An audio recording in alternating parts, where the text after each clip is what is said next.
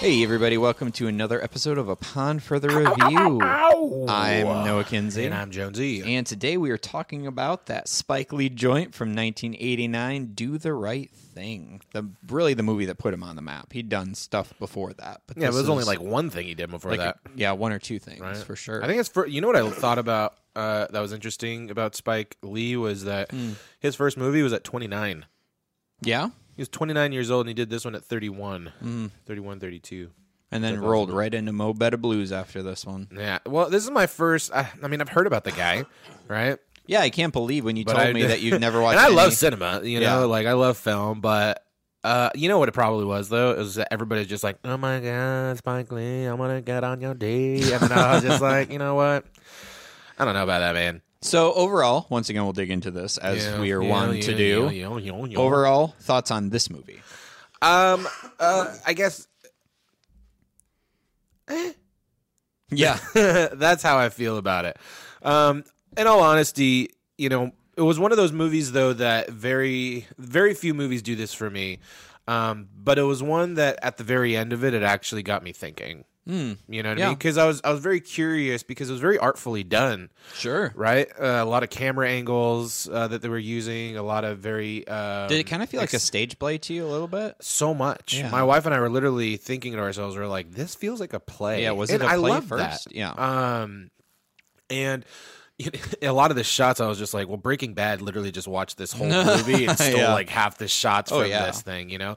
But how experimental it was in what they were trying to do, camera technique-wise, narrative-wise, those types of things. And so I can applaud them for those. Sure. I don't know if it resonates with me the same way that it may resonate with somebody else. Right. Yes. Right? So that's how... Spoiler alert, I am a white man, so therefore... Probably, I'm half Mexican, but I look basically like Noah. So this is true. We're totally twinsies. But so there's certain themes and certain things that I'm just by nature not going to understand. Sure, but it's also neither of us are, and that's the tough part because when we are, you know, doing a podcast on such a rich culture, I mean, I can't. But it's also it's also a generation that's passed. I mean, that's the older generation that. People nowadays won't have the same experience that they had. Sure. But there's also a generation that had those experiences. And I think a lot of the core elements of this story that are happening, a lot of the core themes, I mean, black culture deals with on a day-to-day basis. You know what I'm saying? And it's tough for me to critique on narrative from that perspective because, I mean, I'm not black, so I don't know what it's like, you know what I mean, within that spectrum. All I can do is talk about the movie that I saw and critique and think movie, about and just what we do where we watch a movie, we watch it for how, you know, like what they were trying to do, and we talk about if we feel that it matched up to what they were trying to do, what he was trying to do. And in this one, it just didn't work for me at all. I mean, not one bit, huh? No, I watched the whole thing and I kept waiting for some sort of through line. It just kind of just sat in the world of It's a Hot Day. Sure. Like, and for me, you know, I know that even I was looking at the description and talk about racial tensions, and to be quite honest with you, until the crescendo at the end, I didn't really feel a lot of tension building at all. That's interesting because I did. Did you? I did very much, and you felt right away there was a lot of tension in general. Well, I felt there was a lot of racism. Sure, but I think there's tension there, I feel, right? Like, a guy's going in to buy a beer, tension already, you know what I mean? And those things, that was in the morning, mind you. Right? Like, and I felt that there was a lot of moments that were just building up. Did you get the feeling like he had that same argument about the type of beer, like, every time he went in? Where they're just like, we know you're going to buy whatever beer. Like, you always say we don't have this one beer, as if you're shocked we don't have this one beer. I know. If you lived on that block for that long, you know that they don't got that beer. Yeah. But to that same point about the beer, I did feel that there was an escalation happening of conflict over time. I don't think that it happens the same way that we're used to it, though. Sure, that we're conditioned in film for exactly it. Yeah. Because for us, we're looking at it from a rising action standpoint, where it's taking big leaps into what's happening. And I felt what Spike Lee did really well for me is I felt like I was living on this block. Sure, right, yeah. and it felt like a long day, and you were able to go through each one of these characters and understand their plight and the things that put them into the position that they're at, right? To which end, slowly you're peeling back the onion further and further, right, to get to the core issue of this whole thing, and it's just dealing with racism and violence and putting these different cultures in one particular place, just waiting for them to blow up. Yeah, you know, and that's ultimately what the movie was truly about. Excuse me. So I disagree. Well, I mean, yeah, it just didn't. I just don't think it worked for me. I mean, I think I got a lot of the themes. I got, like, you know, racism. There was a lot of misplaced anger. Right. I mean, even the crescendo of the film was misplaced anger. You were angry, so you went after what you could go after.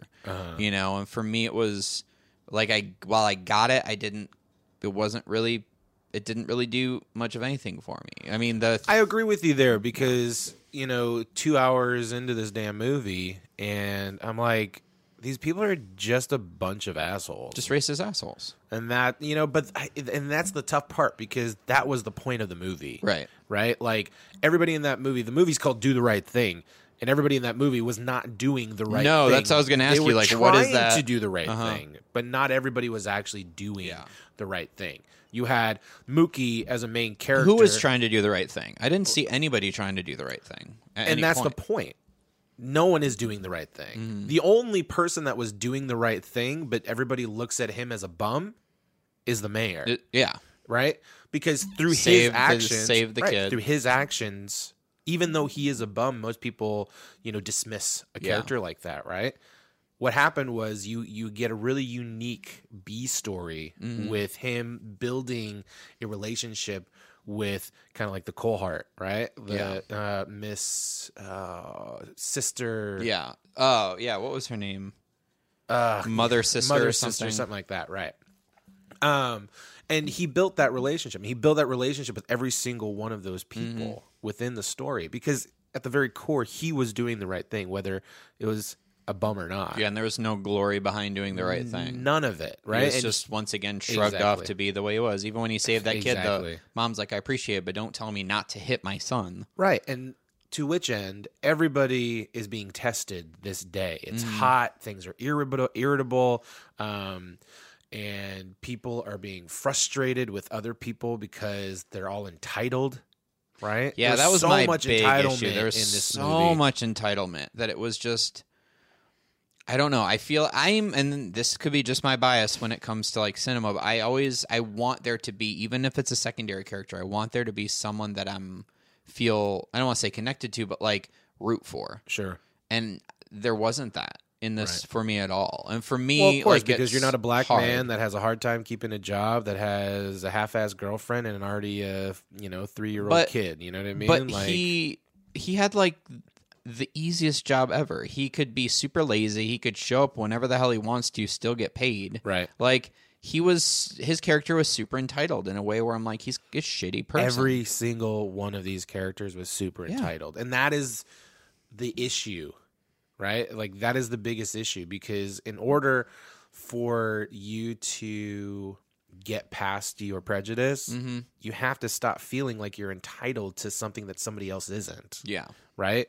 Like, the dad is the pizzeria dad is like, this is my shop, you do what I say, and that trickled down to the brothers. You know what I mean? You have that even trickling further down into a sense of entitlement. I hire you, I give you money, you do what I say. Right. Vice versa. You know what I mean?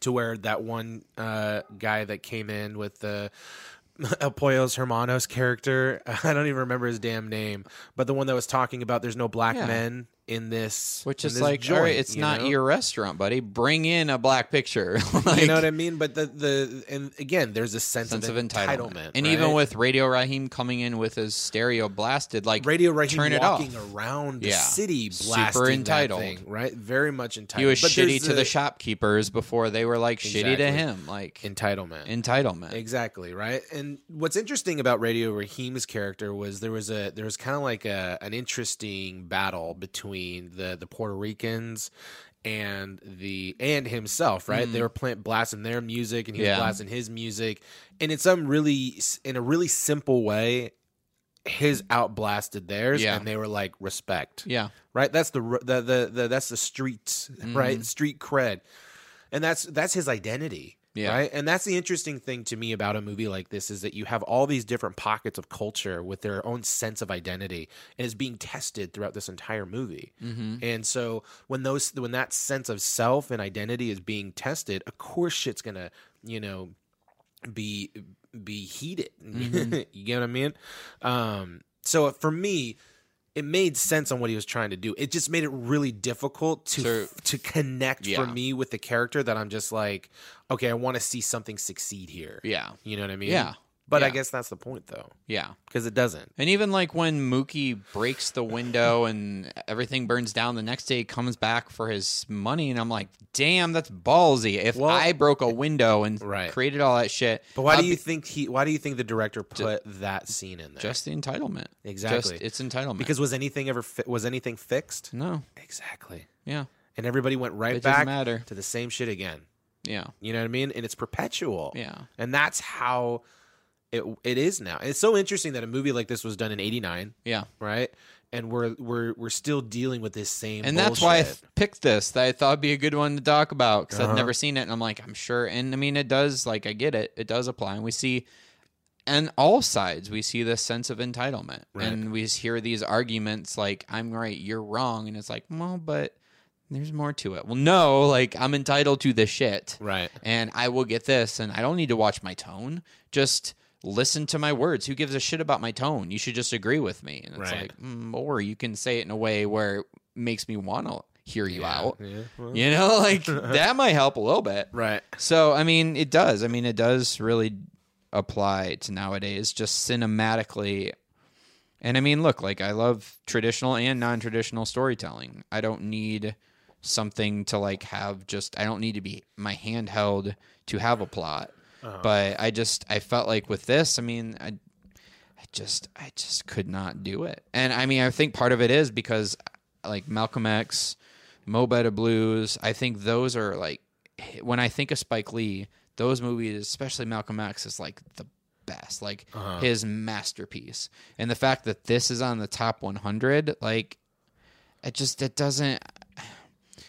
I don't know. I think he got so much better, and for this one to be on that list, when I'm like, but I can see why this movie is on this list, because of, one, the subject matter and how it was portrayed, right? Because you look at something like Boys in the Hood, you got a bold black character that is trying to do the right thing, pun intended, and ultimately they fall from grace because of their environment. Sure. Right? What I love about what Spike Lee did in this movie is that he didn't let anybody redeem themselves. Right. He allowed us to just be with them in all their frustration and all their, like, faults. And yet at the same time, you wanted to see, how is this movie going to escalate? How is this thing? We know in stereotypical plot structure that there's going to be some form of climax. And my curiosity was, what is that going to be? Right. Right. I knew there was going to be some sort of fight or something along those lines. I did not see Radio Raheem getting killed. Yeah. But I think that's how it happens. Yeah. You know?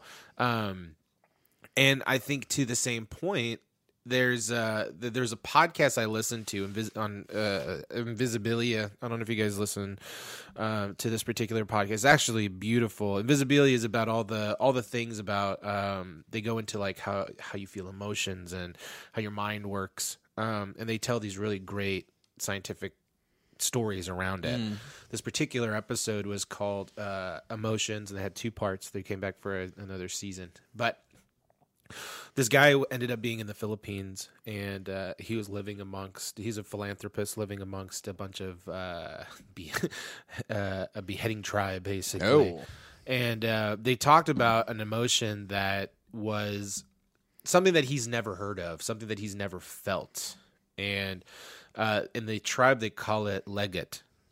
I felt leget when somebody dies, and they said, what does that mean? So it's tough to say what it means. It's a feeling that they get, and it's such a deep, deep sorrow that you get when somebody dies, or traumatization, and you don't really understand what this is until you've gone through it. And what's really interesting, putting those two and two together with the last scene of the looting and and all that type of stuff, to me, I'm like, that's probably what Leggett feels like. You have all of this energy and frustration and anger, and no one is listening to you, and the only thing you can do is lash out. Yeah. Hence, in the podcast, they were saying that's they feel this rush, this energy that comes through them,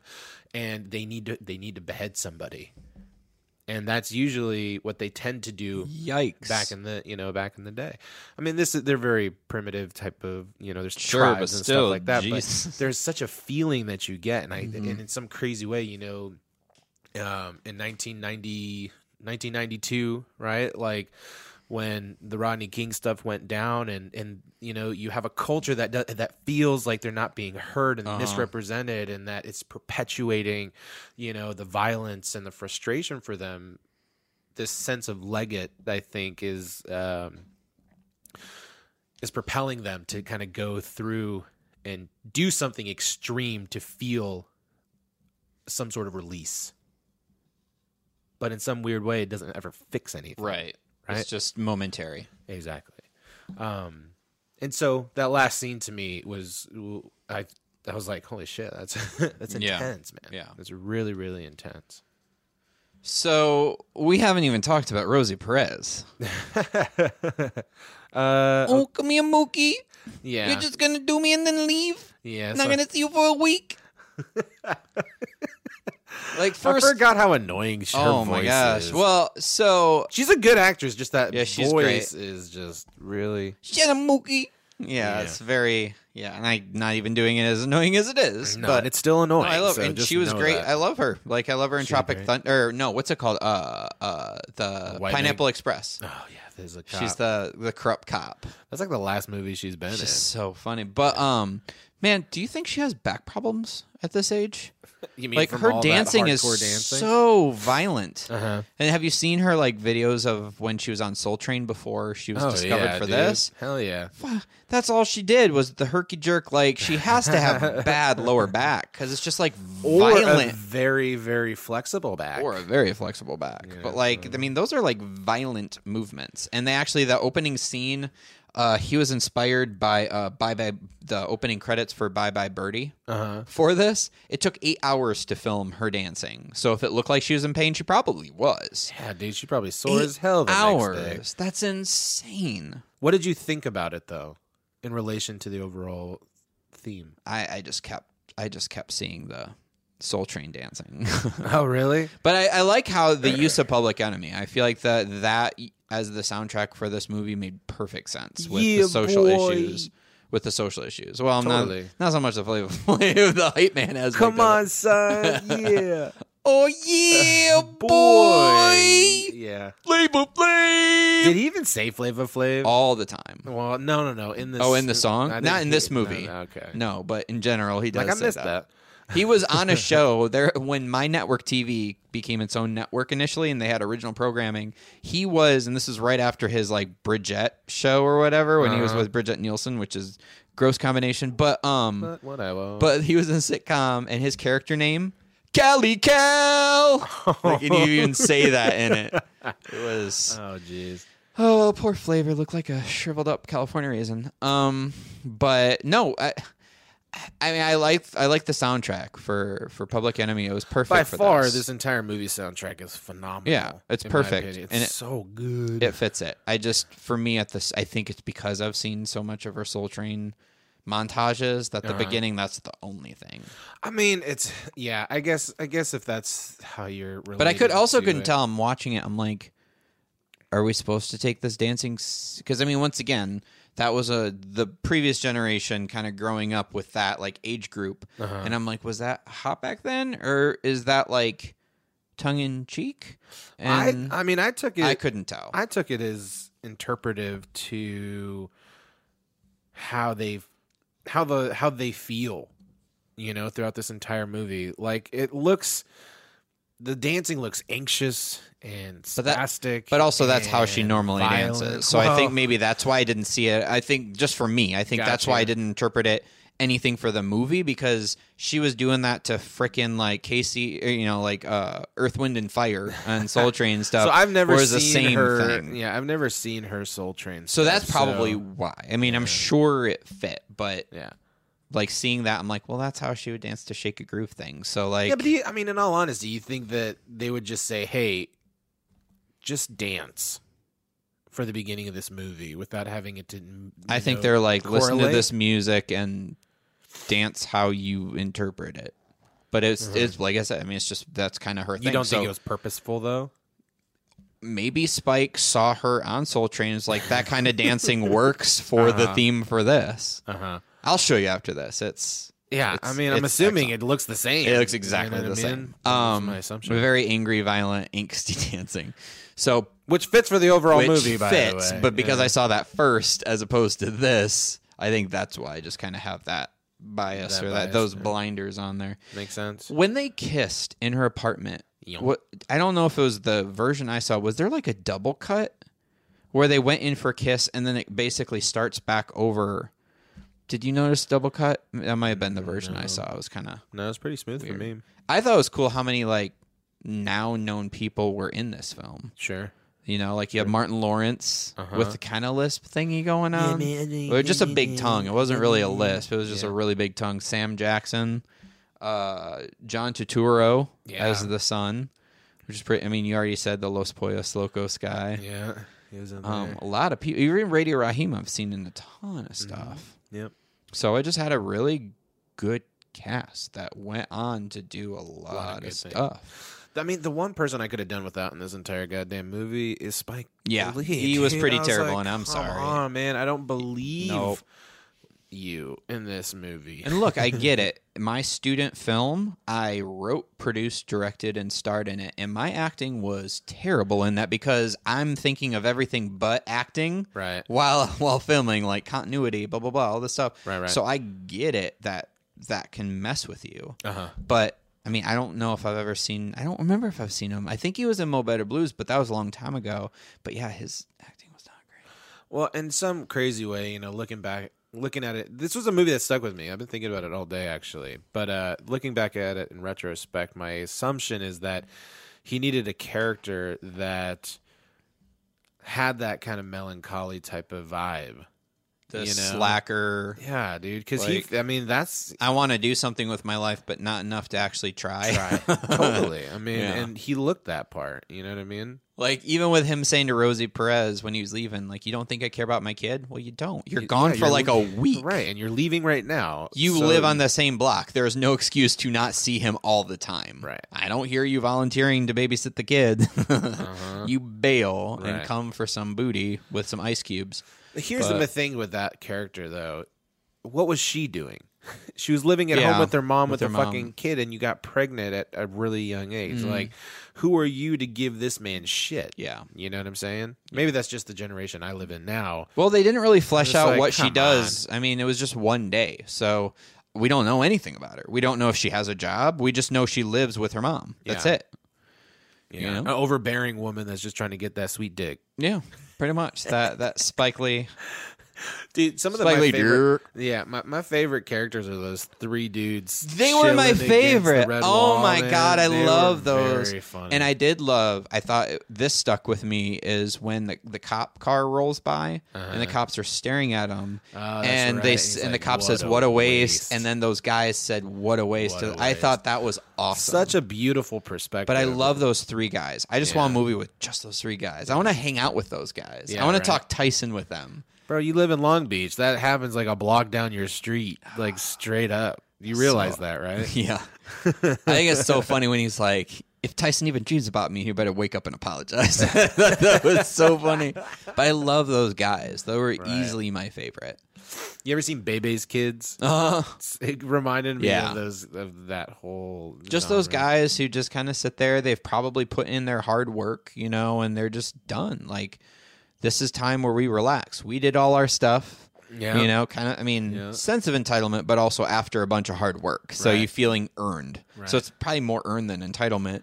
But just sitting there like, you know what? We're good. Like, we just talk. We're experts on everything. That one talking about getting a boat. It's like, you guys laugh, but you're going to be drowning. Like, all that stuff. What was one of your favorite scenes in this movie? What was one that really called out to you?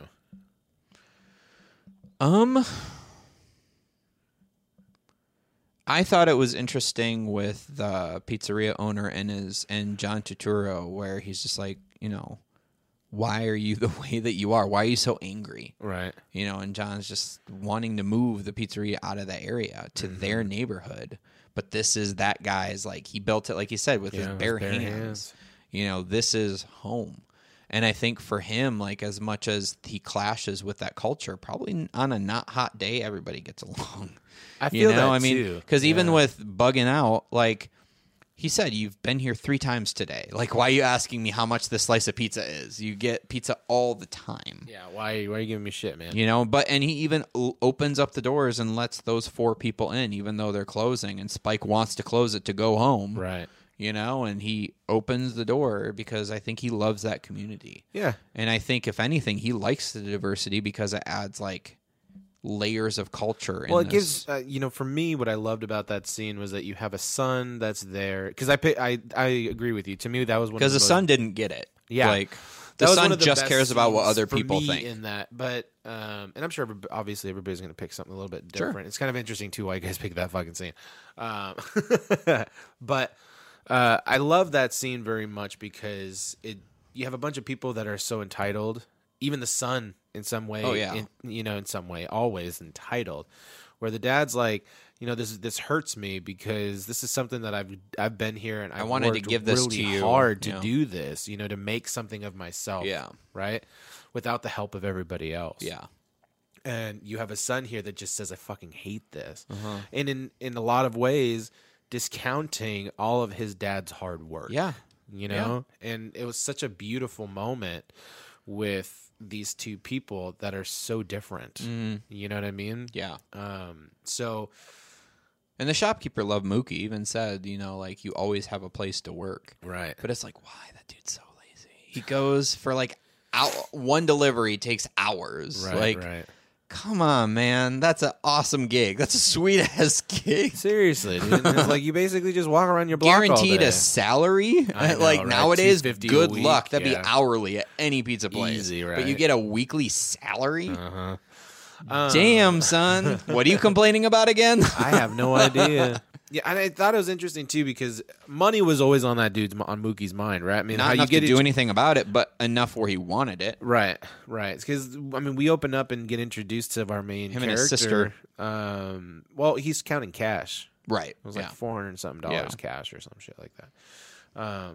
Which put in perspective, for him, where his focus like 2 weeks. Yeah. Right. But my thought is like, why was he so interested in the money if he wasn't going to do anything? Yeah, I don't know. I think he's one of those kind of like in Kevin Smith movie or in Clerks, the guy who's like, I'm not even supposed to be here today. It's like, I'm gonna do something with my life. Sure. And they're like, okay, what? He's like, I know. I haven't figured it out yet. And but I have a plan. Okay. Yeah. Okay. What's your plan? He doesn't have a plan, and I think that was kind of that character where he's like, I'm better I'm too good for this. Uh-huh. But it's like, all right, well, what's your fucking plan, dude? And he's like, I don't know. Like, that's kind of the feeling I got, where he's like, and he, trying to feel like he has a say in his sister. Like, I don't know how I feel about that scene when his sister's kind of flirting with the shop owner of the pizza place, and then it pissed Mookie off. He's like, stay away from my sister. Right. Like, I don't know how I feel about that, because I don't know. I don't know where that really stemmed from. I mean, I guess like Spike Lee specializes in racism and kind of commenting on that. Sure. I mean, I don't know. I felt like he was giving so many reasons to not like Mookie that I was kind of like, can you give me one to like him? Like something to like him? Because the fact that Rosie like obviously loves him wasn't really enough for me to be like, well, you have a terrible taste in men. That doesn't Bert make and I me was like, why? Yeah. Why? His one like gold half tooth thing in between the and those pants shorts that were kind of like double shorts with the leggings. Like that was a thing for guys back in the late 80s, were leggings under shorts. I guess. I mean, I guess it keeps you from chafing. I guess. When it's super hot and sweaty. I was swimming around my dad's ball sack at that time, man. I was in Michigan, man. It rarely ever got that hot where I'd need Spanx under my shorts to keep my stuff compartmentalized. You ain't chunky, man. Get those I was later. And let's say Gold Bomb became a friend. You know what? It was really outside of the diner scene was the scene where. What was his name? Bug Eyes? Bugging out. He gets bumped by the dude on his bike, and he gets his kicks all scuffed up. Yeah. And then he's basically like feeling entitled, like say you're sorry, and he's like sorry. Yeah, you know what I mean? And he was because he honestly didn't mean to do it, and all those people egging him on because it's a white guy in their neighborhood. Right, but the white guy, owned the building. He's like, you bought a build that, But the whole thing was really interesting because I even know that actor, like that white dude. He's in a ton of stuff now too. Yeah, I bet. I didn't recognize him personally, but you watch probably a lot more stuff. I think you'd recognize him. I think he does a lot of TV. Oh. Okay. But I mean, I just thought it was cool. Like so many people, like that guy. Oh shit, that guy. Oh shit, that guy. I love really movies like cameos. That when you look like in the 80s and 90s and you see people like, I don't think they knew back then that they were going to be huge now. That's interesting. I never thought about it that way. But I really love that scene because they're trying to get at this dude, and he was just like, I'm from, I grew up in New York. Yeah. He's like, go back to Massachusetts. It was all the assumptions. That's you right. know what I mean? They're telling him, go back. All racist assumptions. Go back to all of it. I grew up in Brooklyn. Yeah, and they're like, fuck, we got nothing on this guy. And I love that scene. Yeah. What I thought was kind of interesting, my wife was telling me that because he was so pissed off about his kicks, and she was listening to another podcast, and they were talking about why they took so much pride in their kicks, because I never understood it personally, but it was because if you had good kicks like that, it was like we worked really, really hard to pay for these to look good, and they took a lot of pride in keeping them pristine. Sure. You know what I mean? Yeah. So they would like walk around with them, keep them clean, that's the term, like I'm fresh, right? Like I keep my shit clean. I have a lot of pride in respect in how I look and what I dress like and things like that. And what I dress like is a complete reflection of who I am. Yeah. Because they didn't have a lot of money. And the little things that they were able to pay for, they took a lot of care for. So, for instance, she was saying that, of course, they're going to clean their shoes and make sure it's all nice. And if they get scuffed, they're going to get fucking pissed because they just, to pay for $100. Right. Oh, God. Martin Lawrence's lisp in that fucking part is so good. For $100, it's a lot of money. Yeah. It's a lot of money for them to spend on something to look fresh, right? And to say something. Mookie would have to work 2 days to buy those shoes. 2 days? No. Yeah, $250 a week. Oh, yeah, I guess so. I'm assuming he works 5 days a week. I'm he's assuming probably he works 7 days a week. I doubt Mookie works 7 days a week. I just have a feeling that he's just like, what are you working me so hard for? Yeah, that's true. I have a feeling he gets weekends off, even though that would be the best tip time. But they would also, you got to be careful because that's how also your shit got stolen, because they would steal your sure, steal your shit. and all your hard-earned shit. You know, that's why I put sneakers on top. You know what I mean? Like, this is no go zone. You know, so I really liked that particular like little beat in the story. You know, little side chingus. Yeah, for me, I feel like it just maybe if I came at this one without already knowing and loving a lot of Spike Lee stuff and kind of expecting, you know, a story, I think I would have maybe viewed this in a different way. But the fact that, you know, his other stuff has some sort of through line kind of threw me off. And even, I mean, I'm like an hour and 20 minutes into it, and I'm like, when is something gonna happen? You know? And I never felt until the very end, till the climax, I never felt for me that there was anything kind of building. I felt like I was just kind of sitting in this world, and it just felt disjointed to me, I guess. So, I mean, I got the themes and got all that stuff, and once again, I mean, I don't have the life experience of that, but I don't know. Maybe I just went in with preconceived notions. That's what it sounds like to me, man. Yeah, because I try not to, but when you see something that's signature or that someone's known for, that you like their other work, it's impossible to not go in kind of being like, oh shit, well, I love this from him, and this is the one that put him on the map. I bet I'm gonna love it. Well, what's unique about this particular story versus what I'm assuming all those other stories is that he was so young when he did this. It was like his only second film. Mo Better Blues, he wrote that while he was filming this, and he filmed it the next year. Which is great. You know what I mean? And I feel like he's experience of this movie and the previous ones is going to make that next one better. Yeah. You know what I mean? And I feel like he just kept getting better. Yeah. You know, even like some of his stuff that a lot of people don't like. Yeah. You know, I mean, he's good at what he does. Sure. So, I think that's I can't think of anything else. Any elements of it. I only have one thing. Why was it today that they were getting pissed off about no black people on the wall? That guy's been there for 25 years. Yeah. You know what I mean? Like, that was the one thing that didn't hit me. That was my problem, where I felt like he wasn't really outraged by it. I felt like he was just cranky and hot, and he was angry. And I think a lot of this movie was about misplaced anger. Because even when Mookie comes to get paid after busting the window and everything, you know, he's like, why the hell should I pay you? Like, you broke my window, which is a valid argument. Sure. And Mookie's like, Radio Raheem was killed. Like, that's misplaced anger and someone who it's not his fault. And Radio Raheem and Bugging Out came in purposely yelling at him and accosting, like, the shop owner and starting this shit. They didn't mean for it to escalate to that point, obviously. But, like, Mookie was so angry in that moment that he blamed the shop owner for all of it, you know, and that was a justification for him. So I feel like with the no black people on the wall, I feel like that was a bullshit thing for him to be. He's angry and upset and uncomfortable with how hot it is, and he needs something to justify the anger. Right. So for me, because I mean, like you see that on Facebook. People go on Facebook, they're like, I'm pissed off today. What am I pissed off about? And go on Facebook and like, oh, this. Like, as opposed to addressing that maybe they're unhappy with their own lives. Right. You know, I mean, that thing that they just fucking saw probably isn't the reason why they were upset 10 minutes ago. Right. You know?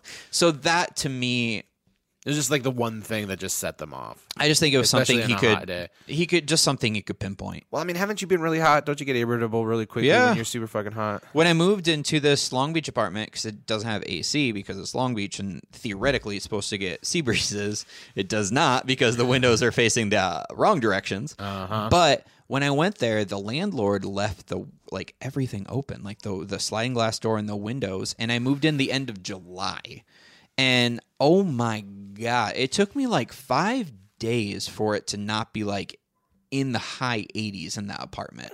And I'm unpacking and I'm just drenched. I'm taking breaks to take cold showers because it's just the hot air from, I don't know how long those windows and everything have been open, but I was miserable. So I understand being so like miserable and grumpy. And like I said, I just think same thing with Radio Raheem.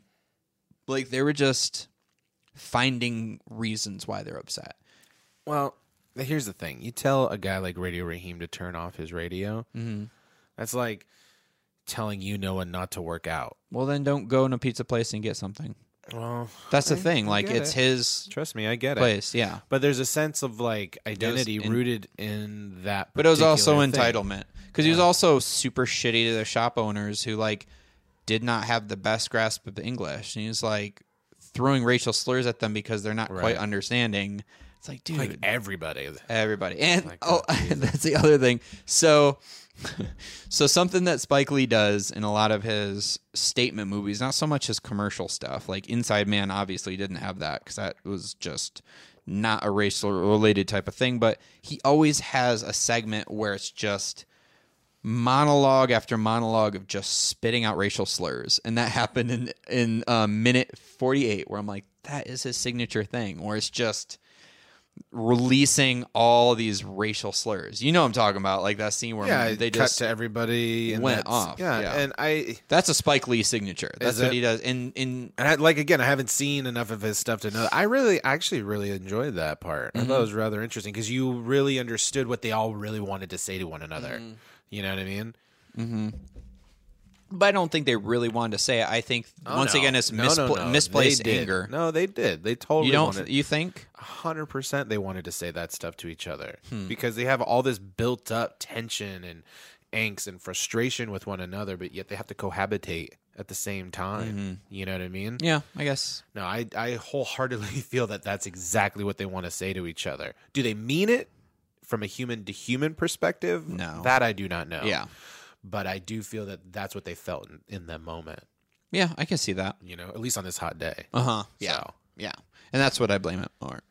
You know, it's just like, once again, the easy target. I'm upset about this. I can't control the weather. So where can I direct this anger to let it out? Right. You know, and that was kind of this film. Yeah. Well, and I think, you know, at the time that it came out, I think it was interesting. You know, I don't know what was going on during that time in history, but I mean, shit in LA was super tense before the Rodney King stuff. You know, that stuff was stewing quite a bit. And to be honest with you, a movie like this probably perpetuated that instance even deeper. Sure. Right? Because, like, it literally, that's how it builds. I bet after that happened to Rodney King, people could even look back at this years earlier, seeing, like, this shit has been going on. Right. Like, of course it's going to lead to something terrible. Right. Like, why aren't we take care of this back then? And we still haven't taken care. Yeah. Well, of course not, because it's difficult to address for people. You know what I mean? My hope is that there's generations, like our generation, the generation behind us, and the generation behind them. This stuff at some point in my heart, I feel that it's going to get dissolved out. God, I hope so. But the thing is it takes we probably won't see it in our lifetime. No, we will not. But it takes time, and it's gotten unless better. we live forever. And that'll be nice. Yeah. Science. But it's gotten better. You know what I mean? And now that they're actually having a voice where people are getting listened to nowadays, the crazy part to me is everybody's like, oh, the world's horrible right now. I'm like, look, man, we live in one of the greatest times of our history right now. Yeah. You know what I mean? Talk to your grandparents. Yeah. Talk to your own parents, and I promise you, they'll tell you have it better right now. Yeah, it's interesting because it is better now. But that doesn't mean that it's fixed, but it's better. You look at previous generations, and even in like Michigan, with like my grandparents and stuff, like their generation, obviously they're in the North, so it's not as super in your face venomous racism as it is in the South, but there's passive racism that is just like, you know, they stay over here, we're over here. You know, I mean, that's just kind of how it is. I mean, I loved my grandma to death on my mom's side. She's the sweetest, passive-aggressive little lady ever. Just the most wonderful grandma. I remember maybe middle school, we went to a McDonald's, and a black lady held the door open for us, and we walked through, and, you know, grandma said, you know, thank you, like, genuinely thank you. And obviously I said thank you, too. And we get inside, and grandma looks at me, and she says, you know, there are an awful lot of nice black people out there. And it just, I was like, oh, that's adorably passive racist. I was like, yes, there are, Grandma. Right. but that's, I mean, so that's like obviously not evil racism, but there's, you know, racial biases and things like that it's all how people have grown up. Like my grandmother, she's Mexican. and she has a hard time with black people. She has a hard enough time in her own in her own damn skin, but because of, you know, she had a particular view, and then how white people treated her was in a particular view. It's just all where you kind of grow up and where you come from. You know, the South is interesting, you know, because I lived in the South for a handful of years, and it's like there's such a perpetuation, man, of that culture, of prejudices and things. I mean, we still and it's difficult, you know what I mean? And we still have it in different forms. I mean, so, you know, most of my life living in Michigan and Indiana, mostly white people. So I dated white women. Sure. Moving out here, I've dated women of all ethnicities. And it wasn't until I started dating, like, you know, had the Japanese girlfriend or dated like the Puerto Rican girlfriend. Every time I dated someone who wasn't white, I'd have people be like, "Oh, so you're into that?" Like fetishizing, really? Like, what? Literally every single time. See, that's fucked every up. time, and I'm like, "Wow!" No one ever said when I was with white women, like, "Oh, you're into those color coordinated relationships." Like none of that. But literally, I'm not even kidding. Literally every time I've dated anyone outside of my race, there's that comment, and it's like, "Fuck you." Exactly. Like, I'm like, that's you, racist as shit. I like her because I like her, you know, but even the people who claim they're not racist still have those certain elements. And well, I don't know, but we're better now, and I feel like for better or for worse, social media has kind of been able to enlighten people who maybe because of their geography might not be exposed to certain things. This is the thing that I love about what's going on right now in our time, right this fucking second, is that because of social media, because of the way we are connected to one another, because people have a way of externalizing their internal prejudices, right? And two things happen for me when this goes, is that one, they don't know that they're being prejudiced or racist. Yeah. They think that it's just excuse me, they think that this is how it is, right? And then you get an opportunity to combat that, to have a dialogue, have a dialogue, right? Now, egos get well in the way a lot of times, but my hope is you do enough of these little conflicts that are happening, like microtransactions of dialogue, these little micro conflicts that are happening over social media is going to perpetuate this. I don't want to say fix, but this growth, right? Because when we were younger, we didn't have shit like this, right? And you just don't know. Yeah. And, you know, you say something and your parents, or at least my parents, are just like, don't do that. Don't say that. You're not supposed to. You know what I mean? Yeah. Or things just wouldn't be said, right? And then it's all confined to the home. You know, these are things that are said in the home, but you never say them outside of the home. Yeah. You get what I'm saying? And there's this way of thinking that happens. And learned behavior in family. Exactly, right? But because of social media, because we have a president the way that we have our president right now, maybe I don't care to get too political in this thing. But you're explaining a silver lining right now. Right. Like I don't care to get too political, but at the same time, has there been any other president that has started to bring this stuff out? Have a race conversation. A real race conversation? Because if we didn't, right, if we would have gotten Hillary, if we would have gotten somebody else, this shit was just still been swept underneath the fucking rug, right? Yeah. And we would have, you know, it had been 4 years down the line, and maybe they get reelected, so maybe 8 years down the line or whatever, and then none of this stuff will be fixed. In order for us to really have some sort of equality, we have to go through some shitty-ass growing pains to get there. Yeah. You know what I mean? Uh-huh. And that's what I love so much about this movie, was that it wasn't trying to hide the racism. They were blatantly racist. Oh, yeah. Everybody was. You know what I mean? Every character. And it was yelling at you in your face the entire time. And to me, I was very uncomfortable with a lot of the stuff that was going on because of that. And that's why I really needed to take a step back today to think about, like, well, what was it about this movie that worked for me, and what was it that I wasn't really resonating with? And a lot of it was because of my own ideologies of things. Like, am I relating to the white guy because I'm fucking white? Am I relating to, you know, the black guy because he's actually being discriminated against? You know what I'm saying? I really needed to think about how I was feeling about this particular Was there movie. Were there things that after reflection that still didn't work for you?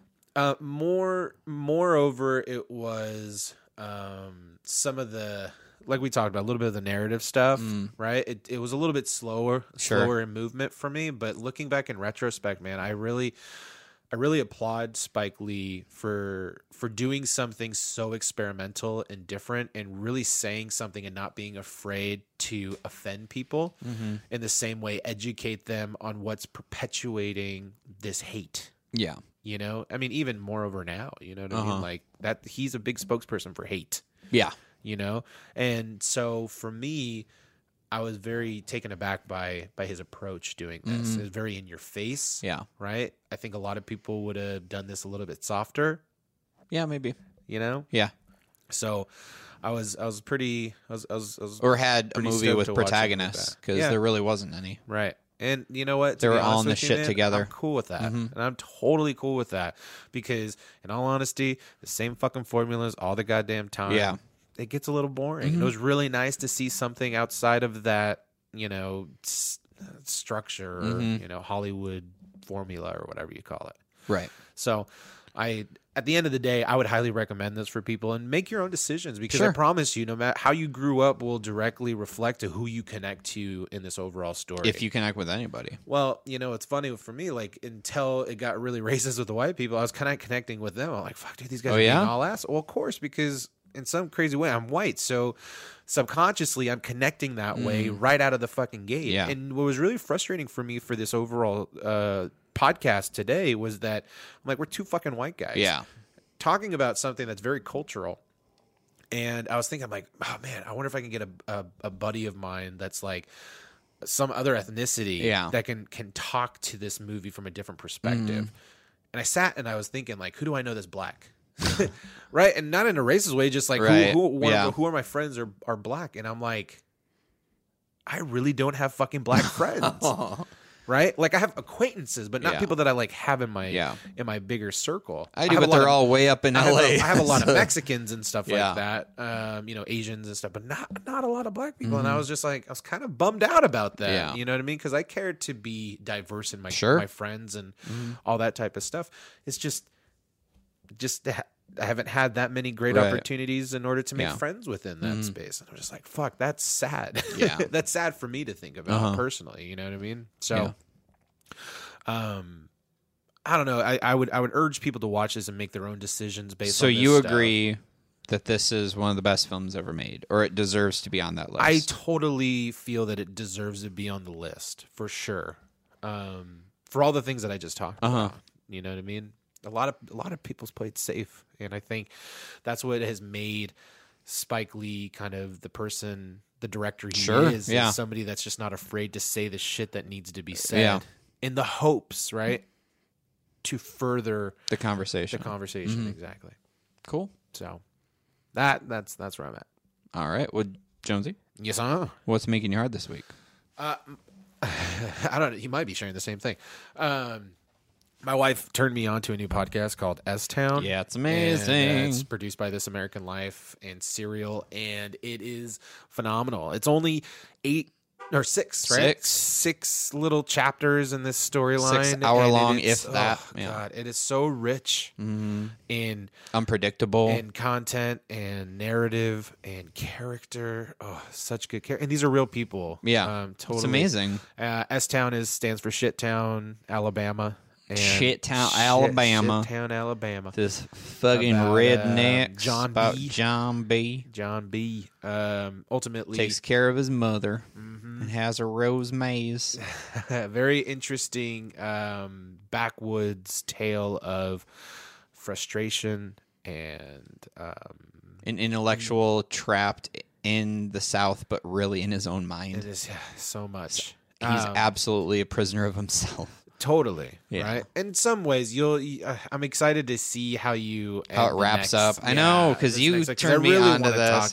About this, because I'm just getting really sad because I blew through the beginning. I'm like, oh no, but there's only 6 of these, so I need to slow down with this. Well, you know what's really interesting about it is I finished it last week right before I told you, and I think I was like in episode 4 or something when I told you about it. But after I was done, I really just it sits with you. Yeah, it really does. And I feel already, I can tell it feels like one of those where I'd almost want knowing what I know how it will end. When I get to that point, I almost want to start it back over with that knowledge to pick up the pieces and the clues. Kind of like when you watch like The Sixth Sense. Sure, I could see that. And you find what the ending is, and then you rewatch the movie, and you're like, oh, shit, there were little like Easter eggs all over the place to lead you there. Yeah, totally. So if you guys like mysteries, if you guys like things about people, I mean, it's very much a biography in some way. Oh, it is. Check it out. S-Town. Again, done by This American Life and Serial. So I loved it, man. Yeah, it's amazing. It's one of the best podcasts I've ever heard in my life. Dude, just the editing is so good. It's such a good story. Such good journalism happening. Amazing journalism. That guy did a phenomenal job. Right? Just digging and doing, like, that's how journalism is supposed to be. You know, last week we had Chris Haas on, right? And I shared a story with him talking about you kind of have to go beyond your initial curiosity of story. That's what he did. That's so much what he did. Yeah, he went down that rabbit hole like John went down rabbit holes of conspiracy theory and global warming shit. Right. I mean, it is by far one of my favorite. I mean, Serial is really good too. I haven't heard it. Oh, just because it got so huge with hype. I'm gonna go listen now. If you like S-Town, you're gonna love Serial. Oh, I know. I heard the first one's good and the second's not that great. I didn't even finish the second one. Just know that. Yikes. Yeah. No, that's what I heard. So.